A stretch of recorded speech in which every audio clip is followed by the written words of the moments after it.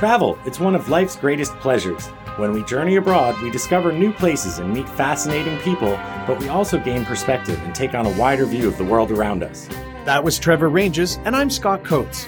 After more than 25 years living and working in Asia, we've developed an amazing network of interesting characters throughout the region. Talk Travel Asia is our way of sharing them with you.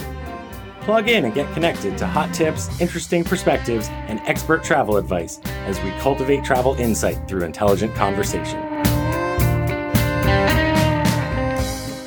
On this episode of Talk Travel Asia podcast, we chat with Matt Hunt about Free the Bears, an organization that rescues and protects bears with programs in Laos, Vietnam, and Cambodia, where today's guest happens to be available for a live interview with me, your co-host Trevor Ranges. I've been fortunate enough to visit and support Free the Bears sanctuaries here in Cambodia, where Matt will join us soon, and in Luang Prabang, Laos, where I believe my co-host Scott Coates has also visited the bears. How you doing, Scott? Doing real well, Trevor, in Bangkok as usual. And you are correct. I have been to Free the Bears outside of Luang Prabang. I believe that was in October 2019. I went there to run the Luang Prabang half marathon. My wife and I rented a motorbike. We drove out to the falls. And I can't remember. I don't think the facility was open that day, but we had a look at the information kind of at the entrance to it. I actually bought my dad a t-shirt, which he proudly wears. And I did end up looking at their website as a result of that. And I saw a couple bears. So yeah, it was kind of neat. And I'm very intrigued now. Yeah, I was lucky enough that when I was working in tourism here in Cambodia a couple of years back, that I got to go for work, and I brought my assistant with me because I figured she'd enjoy a day out, and we did a day trip down to Phnom Thephamu, which you'll remember from a couple of weeks ago when we did the episode on our favorite half and full day trips. Phnom Thephamu there is a really cool place to visit and get a bear experience. Yeah, and from what I read online, it's the largest bear sanctuary in the world, which really surprised me. I did not expect that. And I'm looking forward to learning more about bears because I know that there's moon bears and sun bears, I believe, in Asia. And that I learned from an ex-colleague of mine, or not a colleague, but an alumni of mine in the leadership program, APLP, that we did in Hawaii. She is from China, Lucky Wu, and she worked with moon bears there for quite a while and had told me about it. So as far as I know, there's those two types of bears, but I'm sure Matt will school us fully on that. But Trevor, just before we bring Matt in, can you tell us how people that love this show can support it and help keep it on? Sure. You could always like or rate our podcast on whatever platform you're listening to this on, or you can go to our website, talktravelasia.com, and you can click on the donate link that goes to our Patreon page. So on patreon.com, we have a number of people who are generous enough to help support us. And Scott and I have been doing this show as a hobby for a number of years, and the support of our listeners is always appreciated. So thanks to our patrons who get special episodes every other week in between our normal episodes. Recently, we shared a chat about how Bangkok and Siem Reap have developed as cities over the past couple of years because COVID or not, change occurs so quickly here in Asia, and in many ways it didn't stop. Thanks in advance for supporting the show, and I am pumped to chat with Matt. Let's bring him in.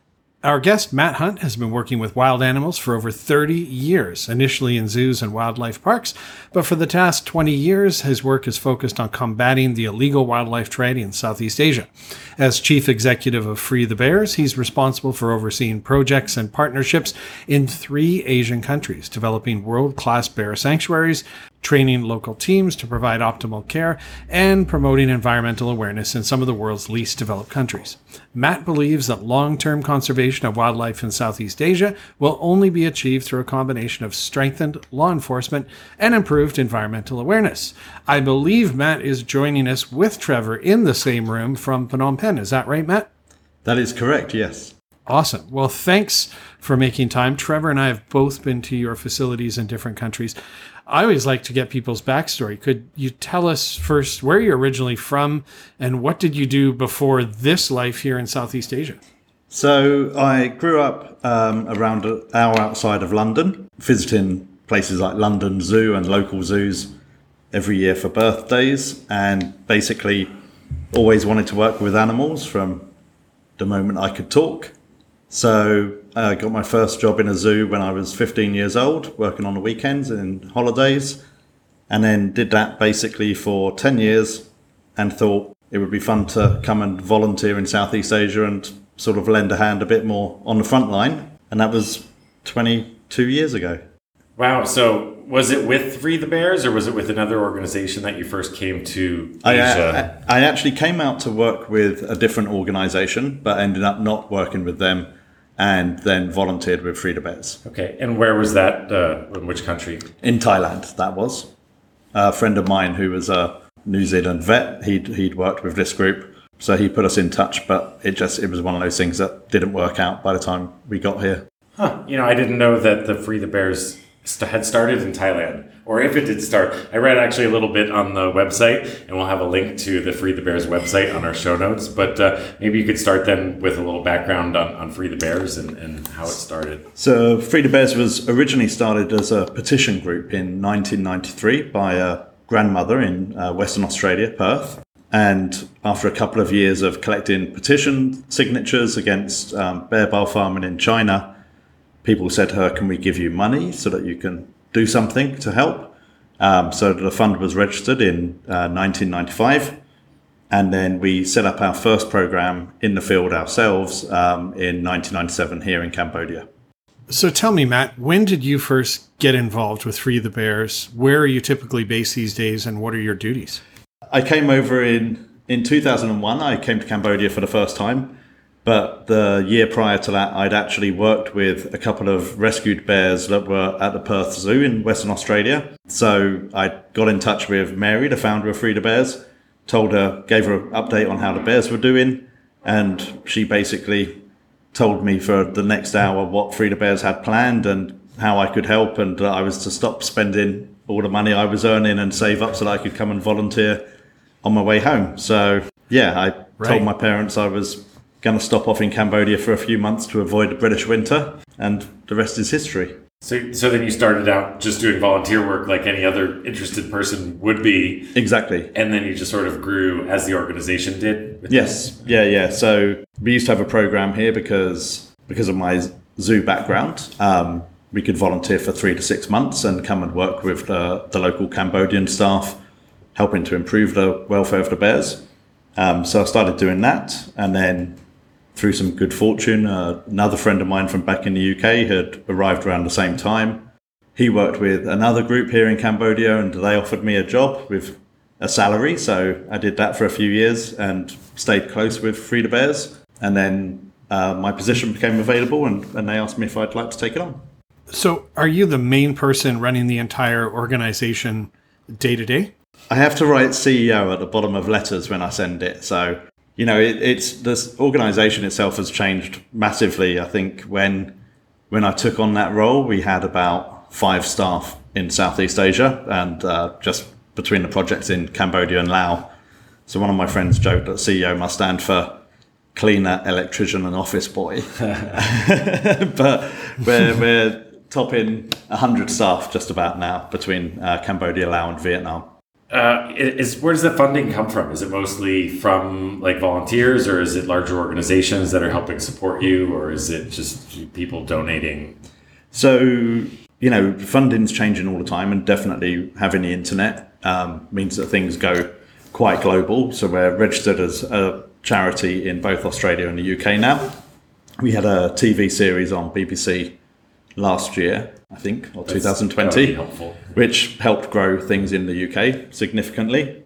But we've got 262 bears in our care today, so that's a lot of money for the food and the staff salaries for looking after them and for the enrichment and the vet care. So we have like sponsorship programs, we have amazing support groups around Australia that go out and do all these events. And then for the big things like, construction of buildings, new bear houses, or hospitals, wildlife hospitals, or the field conservation work, we tend to get grants for that. So it's quite a mixed bag of different funding sources. So Matt, I know that you have 3 centers. Am I right? You have one in Vietnam, Cambodia, and Laos. Are they all doing the same thing, the same size? Can you tell us a bit about the 3 centers? Yeah, we actually have 5. So here in Cambodia, we only have the one sanctuary, which we started in 1997-98, and there's 120 plus bears in that sanctuary now. Up in Laos, we started the original sanctuary in 2003 out by the Tak Kwang Si waterfall, but there was always an understanding that that was limited in size because of how important that waterfall is and what a sort of area of outstanding natural beauty it is.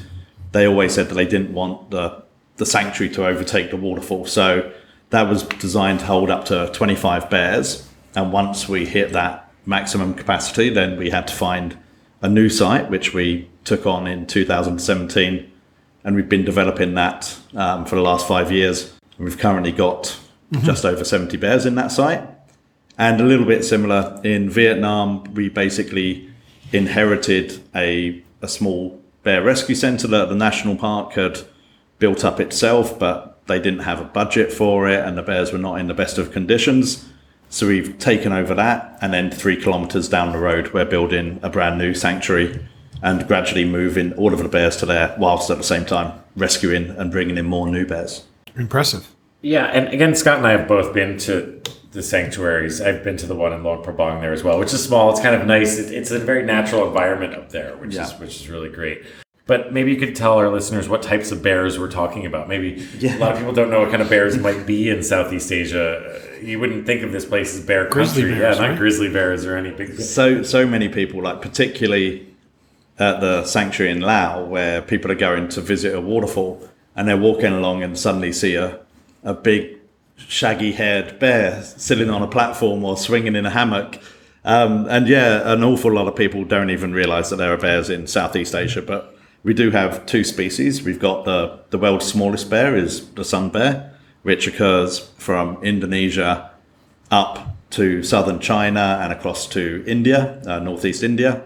And that's very much a tropical bear species. You know, they're small. Even the biggest males are only about 70, 80 kilos. They spend a lot of time climbing up in trees. So they've got gigantic, long, curved Freddy Krueger style claws.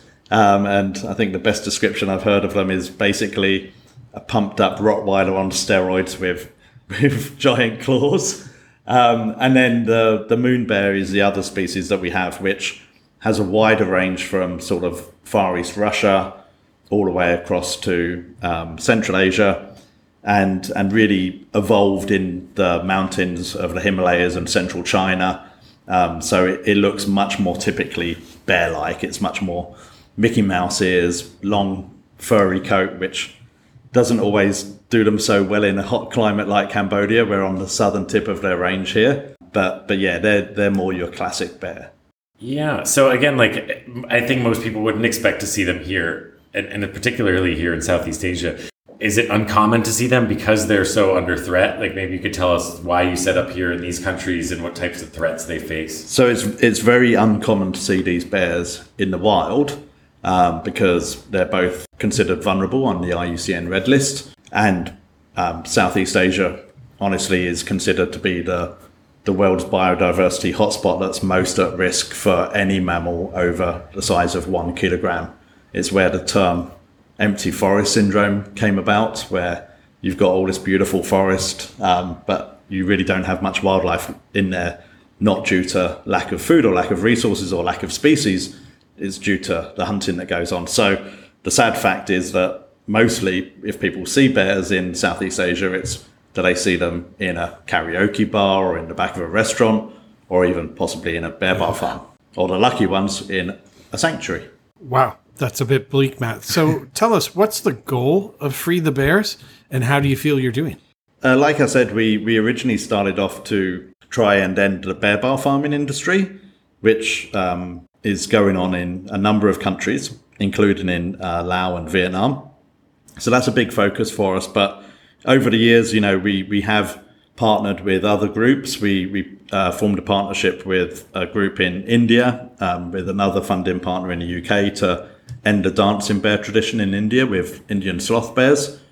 That resulted in, you know, more than 650 bears being rescued over 7 years, and a sort of tradition that had been going on for hundreds of years coming to an end with the communities that had previously been forced to act as the dancing bears masters, getting alternative livelihoods, which was a great success. And if I'm honest, you know, in wildlife conservation and animal welfare these days, you cherish the successes. They're not as common as you would like. So we're still very much focused here in Southeast Asia on illegal wildlife trade and the bear bile farming industry, or in Cambodia where we don't have bear bile farming, just the hunting of bears for bile and gallbladders and paws and whatever that leads to them, obviously suffering terribly.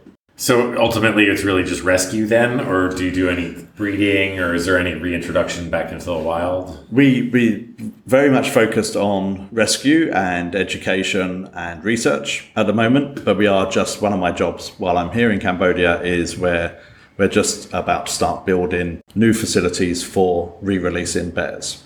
And we're going to try and do that over all 3 countries at the same time. We've done since 15 years now, since 2007, we've been doing a lot of the research that you need before you can even begin to think about releasing bears. It's not like you can just take a bear and throw it out in the forest and hope that it's going to be okay. We have an awful lot that we don't know about these animals in the wild, and we had to learn a lot to build the knowledge base and sort of the argument for getting them back out into the wild. And now it's going to be the tricky bit of figuring out how to do that in a successful way, because not many people have figured that out yet. So it's not exactly like you can take one of these animals that's lived most of its life in captivity, get it healed, get it healthy, and just let it go. There's a lot more. No, absolutely not. And, because of the sheer weight of numbers, some of the bears that come into our care, they've suffered terribly. They might have been caught in a snare trap, or they might have been bashed over the head to knock them unconscious, so they could be tied up and carried out of the forest. So they arrive very stressed sometimes, and because at the moment we are managing them to live in the sanctuary close to people, we kind of manage them to get over their fears and get used to people quickly. If we're going to be re-releasing these bears, you have to manage them in a completely different way. So it's going to be a big challenge, but we're definitely very excited about it. It's been a long time coming. Yeah, I'm curious about the social dynamics too, because when I went to go visit, you had different groups of bears in different sections, and they must get accustomed to each other. Yes. And I know that in the wild, maybe bears are more solitary animals, but I remember talking to Jack Highwood from the elephant sanctuaries here in Thailand and Cambodia, and he would like to release some as well, but there's social dynamics. You can't just release one bear necessarily and expect him to be fine on his own. No, I mean, actually, the bears are solitary in the wild. Yeah. But, really, most wild animals, the way they live is geared around how they find their food. Mm-hmm. So, you have these examples like the brown bears coming together on the rivers when the salmon is spawning, or polar bears coming together. Bears can enjoy each other's company if there's sufficient food around. If they're wandering around the forest looking for a few berries, and it makes no sense for them to move in packs. So so they do all right in the sanctuary, but it is still complicated. We have to manage them, and they all have personalities, and you find bears that just don't like anyone, and it might take 10 years, and suddenly you find that special bear friend, and they're all good. It's quite bizarre. You also mentioned education. Is some of that educational outreach to the local communities so that if and when we release them, or whichever wild bears are still remaining, can be protected? Are you getting along with the local communities well? Where these... Absolutely. So, we have these volunteer programs where international schools can come in and spend time at our sanctuaries. But one of the things that we did from day one of that is that for every international student that we have coming in, we provide 3 days out for local youth. So all of our sanctuaries are open to visitors. We have upwards of 500,000 visitors a year, pre-COVID times.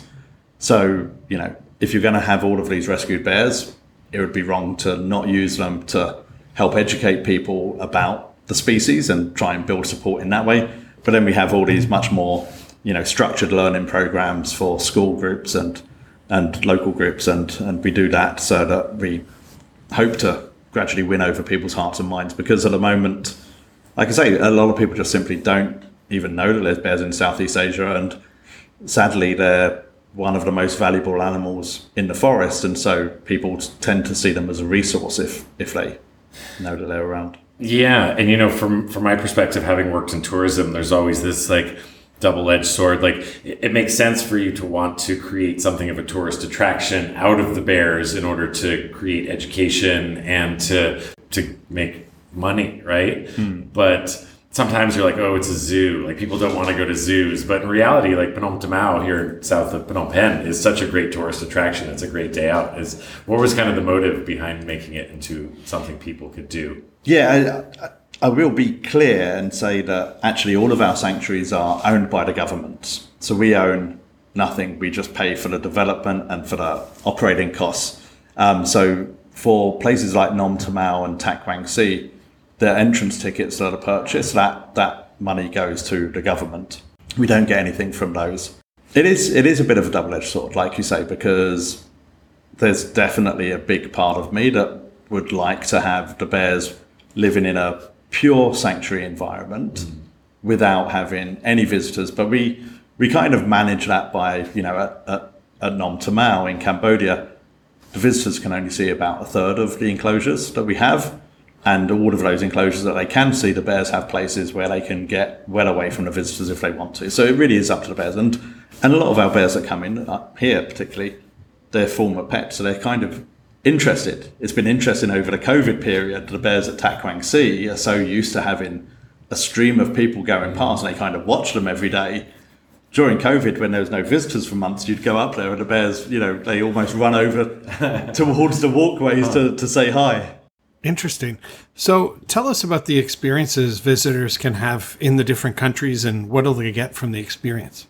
So we have a bunch of different programs. We have our bear care tours, a one-day behind-the-scenes visit to the sanctuaries, accompanied by our staff, and getting to sort of, go and visit places, the parts of the sanctuary that the general visitors don't see. They get help with the preparing the food and the enrichment for the bears and hiding some of the food around the enclosure, because bears are so intelligent that you can't just put their food down in a bowl like you would maybe for a pet dog. They spend all their time walking around looking for food in the wild, so we try to recreate that in the sanctuary and hide it throughout the enclosure. Then we have our schools programs and things like youth groups, these service tours, kids coming over as part of their end of year or treats or development stuff, and then they can get a bit more involved. They help us build enrichment toys, they help us weave hammocks, they build climbing towers for the bears. So I do like the fact as well, I think that in order to capture people's hearts, sometimes that's not possible with a 3-minute walk through a sanctuary. So if you've got them for a few days, they get to really see the bears' personalities that much more, and hopefully will be more motivated to help in the future. Yeah, I agree. And again, I recommend anyone go to any of the sanctuaries in these 3 countries, just because you mentioned earlier, was it the moon or the sun bears that look like the Rottweilers? The sun bears. Sun bears, yeah. And you can throw peanuts to them and they catch them in their mouth. Like they really seem to have a lot of personality. And I think, the other thing we did as volunteers is we filled these little balls up with vegetables. Exactly. Yeah, yes. And then you rub honey all over the outside of it, and then the bears kind of play with these balls while they're eating them, and we hid the food around, and it's like a play pen for bears. I think it's kind of funny. You made a really happy place for bears. It seems that have come from maybe traumatic backgrounds. It's a real challenge. These animals are highly intelligent, so to keep them stimulated all the time it is a real challenge, but also volunteers can add to that. One of the things, coming from a sort of zookeeper background, I know that even if you're charged with, feeding animals twice a day and you have to walk into the enclosure and throw the food around randomly, you can't help but get into a habit. You walk the same path, your throw goes a certain amount of meters and falls in a certain place. When you get volunteers in who've never done it before, they're really into it, and they're digging holes and hiding stuff underneath leaves and rocks, and it really does contribute to making things better for the bears. I see you have some baby bears on the website. Are you breeding bears as well? No, we don't breed bears, quite simply because we have so many coming in each year through rescue, and our goal would be one day that we don't have any bears in the sanctuaries. and they're all living happily in the wild. So there is a role for conservation breeding of bears, in zoos and stuff. So we have supported that. In the past, we've sent bears to join the regional breeding programs in Australia and in Europe. But for over here, where obviously our space and our resources and finances are limited, and we have, it's upwards, I think the most we've had in 1 year is like 23 bears coming in Cambodia. There's, if we started breeding from all the bears in our sanctuaries, it would be out of control pretty quickly. I guess, but it's amazing still that you're getting so many bears, which means there must still be bears in the wild for people to capture, get from pets. Where are most of these bears living? Are they from within Cambodia and Vietnam? Yes, yeah. So within Cambodia, the sort of strongholds are down in the southwest in the Cardamoms, and then up in the northeast in, Mondulkiri and those eastern plains. Bears are fairly resilient, but at the end of the day, they're under intense hunting pressure plus the habitat loss. And we're working specifically in 3 countries where tigers have functionally become extinct over the time that I've been here. So the danger we have with bears is that, nobody has quite figured out how to monitor long-term bear populations in the wild. The best indicator we have of bears being present in a forest is claw marks, but they can last for 2 years. So you can actually have a population of bears wiped out by hunters in a forest, and you don't know about it possibly for several years, which is kind of what happened with the tigers. And that's obviously our fear. Well, it seems like you're doing a good job there, because it started back with 5 employees and now you have 100.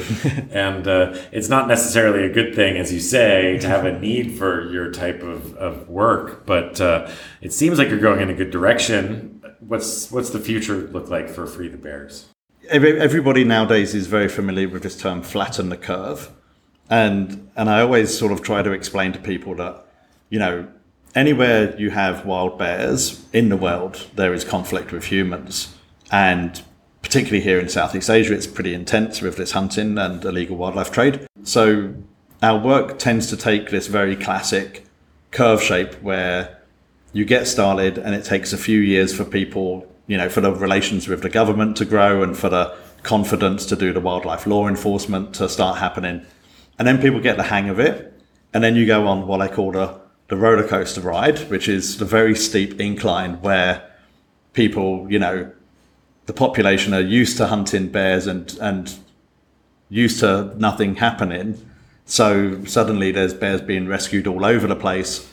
And then after a few years, people start to get the message, you hopefully you're doing education awareness, it's getting out in the newspapers or on TV, and people start to realize, okay, well, if I buy a bear, there's a good chance that I'm going to get arrested and I'll lose that money, I'll lose that investment. So it's that whole risk reward thing.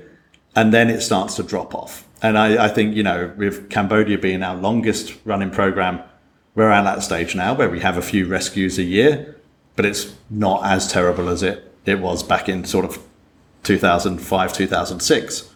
Laos and Vietnam, we're on the roller coaster still. Putting the spotlight on you a bit, Matt, I had a look through the website, which is excellent. I encourage all our listeners to go to the website. You won the San Diego Zoo Global 2018 Conservation Medal. Tell us about that. I think that was a misprint. No, I did. But, I think it I was very honored to receive that. It was slightly intimidating when you received the letter and they list all the past recipients, which is pretty impressive and made me feel pretty insignificant. But we've been working with San Diego Zoo Global for pushing 10 years now. I actually went there when I was a zookeeper in 1997 to get a little bit of work experience for a couple of weeks. It was pretty amazing. I was back there 21 years later, from being a work experience kid, being given all the best jobs, which you can imagine what that would be in a zoo, to standing on a stage wearing an ill-fitting suit and a stupid grin and collecting a medal.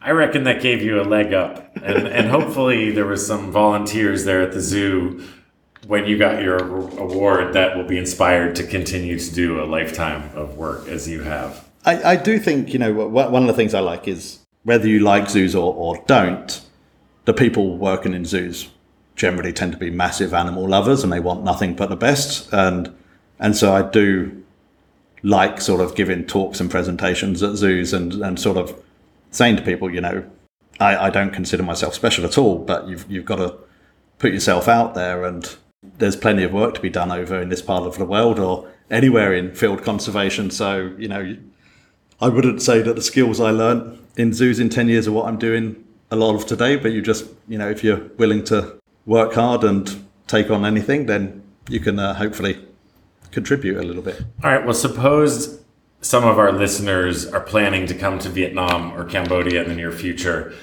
How can they learn more or get involved or plan an experience with Free the Bears? Well, hopefully once this COVID period is over, I do hope that, we'll have our volunteer programs up and running again and our bear care tours. And again, even with these volunteer programs, we get so many people that come along, and we've had 80-year-olds that said, when I was 20, I had a choice of working with animals or getting married and having children. And I chose to get married and have children or whatever, but I never lost the desire to work with animals. So I hope that we do offer sort of once in a lifetime experiences for people. And like I say, if that then leads them going back home and getting inspired to do something, get involved with a fundraising group or take on a online challenge. We do this annual night in a cage thing where we encourage our supporters to spend the night in a cage that they build in their own home or in their garden, get their friends to sponsor them. Everyone can do something, but it's just a case of making those connections and giving people the opportunity to meet these amazing bears and fall in love with them. Incredible. Well, I'm really impressed with what you do. And I bought my dad a Free the Bears t-shirt. And when I went back to Canada in December, he was proudly wearing it in Nanaimo, Canada. I look forward to getting to your centers in Cambodia and Vietnam. It's really admirable work you do. I encourage all our listeners to go to the show notes, check out the links to the websites. And I look forward to meeting you one day in person. I hope, Matt. Keep up the great work. I'm really impressed. Absolutely. Yeah, it's amazing stuff you do. You're very welcome anytime. Just drop us a line and we'll go say hi to some bears. It's never a bad day if you get to hang out with bears for a bit. I completely agree, and I'll probably take you up on that. So thanks for coming on the show, Matt. No worries. Thank you for having me. Hey, Scott. It was great to have Matt on the show and live and in person with me. He and I went out for a beer right after we finished recording, and he's a really nice man and doing a really cool thing. Great program, don't you agree? Yeah, I have recording envy that I was sitting all alone. It was fun to watch. So when we record this, we have video for us to see each other, and it was kind of fun to watch you interact with Matt. And really great to learn more about the organization. I'd been to their facility in Luang Prabang or outside of Luang Prabang and thought it was pretty cool, but I just didn't know that much about it. And I had no idea that the facility in Cambodia particularly was so large. What, they have over 200 bears or something? Yeah, that whole program here in Cambodia is really great. And, when I went down there to visit, I actually got to watch a video that explained a bit more of the history. So I knew a bit about what they did going into it a bit more, I guess. But it was amazing to hear like what they're doing up in Laos as well. Especially he told me that there's a big like car park there for the waterfall now. And there's like a kind of separate entrance to go to the waterfall. So maybe like the traffic might not affect the bears so much, even though the bears kind of like to see people at the same time. It won't be like overwhelming for them, perhaps. So I don't know. It sounds cool that they got another sanctuary up that we didn't know about, and these bears are pretty amazing creatures, so they deserve the help. It was pretty neat that he mentioned there's room for the bears to get away from where people can see them.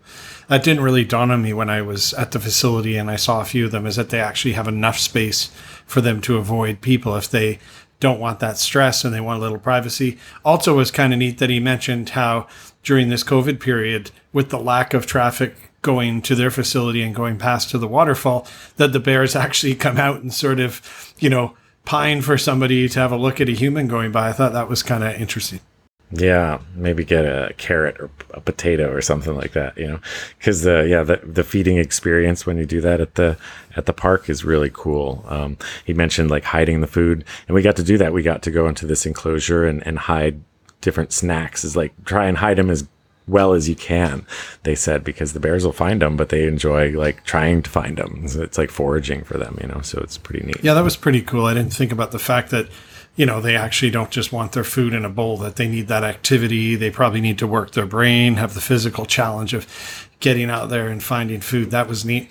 I was a little surprised to learn that the entrance fees actually go to the governments, I guess, as a bit of a lease on the land. At first, I thought, well, that's kind of crummy. You would hope governments can just donate this land.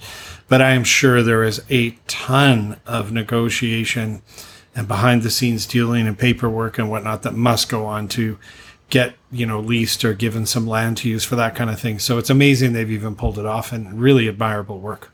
Yeah, so if listeners want to learn more, you can go to our show notes, talktravelasia.com, and we'll have links so that you can learn more about Free the Bears. You can learn about other episodes that we have that are also about animal tourism or ways to experience animals responsibly. And we, of course, appreciate any patronage that you can give us by clicking on the donate button to support us on Patreon. So thanks for listening again. Scott, you want to take us out? Yeah, thank you everyone for listening. Hope you enjoy the mix of episodes, from learning about a new far-flung place to learning about a social cause like this one, Free the Bears. Thanks for listening. Keep dreaming of travel. The world is slowly opening up, and we'll be back in 2 weeks with another fantastic episode. Until then. Thanks for joining us on Talk Travel Asia. We look forward to sharing with you again soon. Hey, Scott, do you remember the time we walked on top of the wall at Angkor Thom in Cambodia?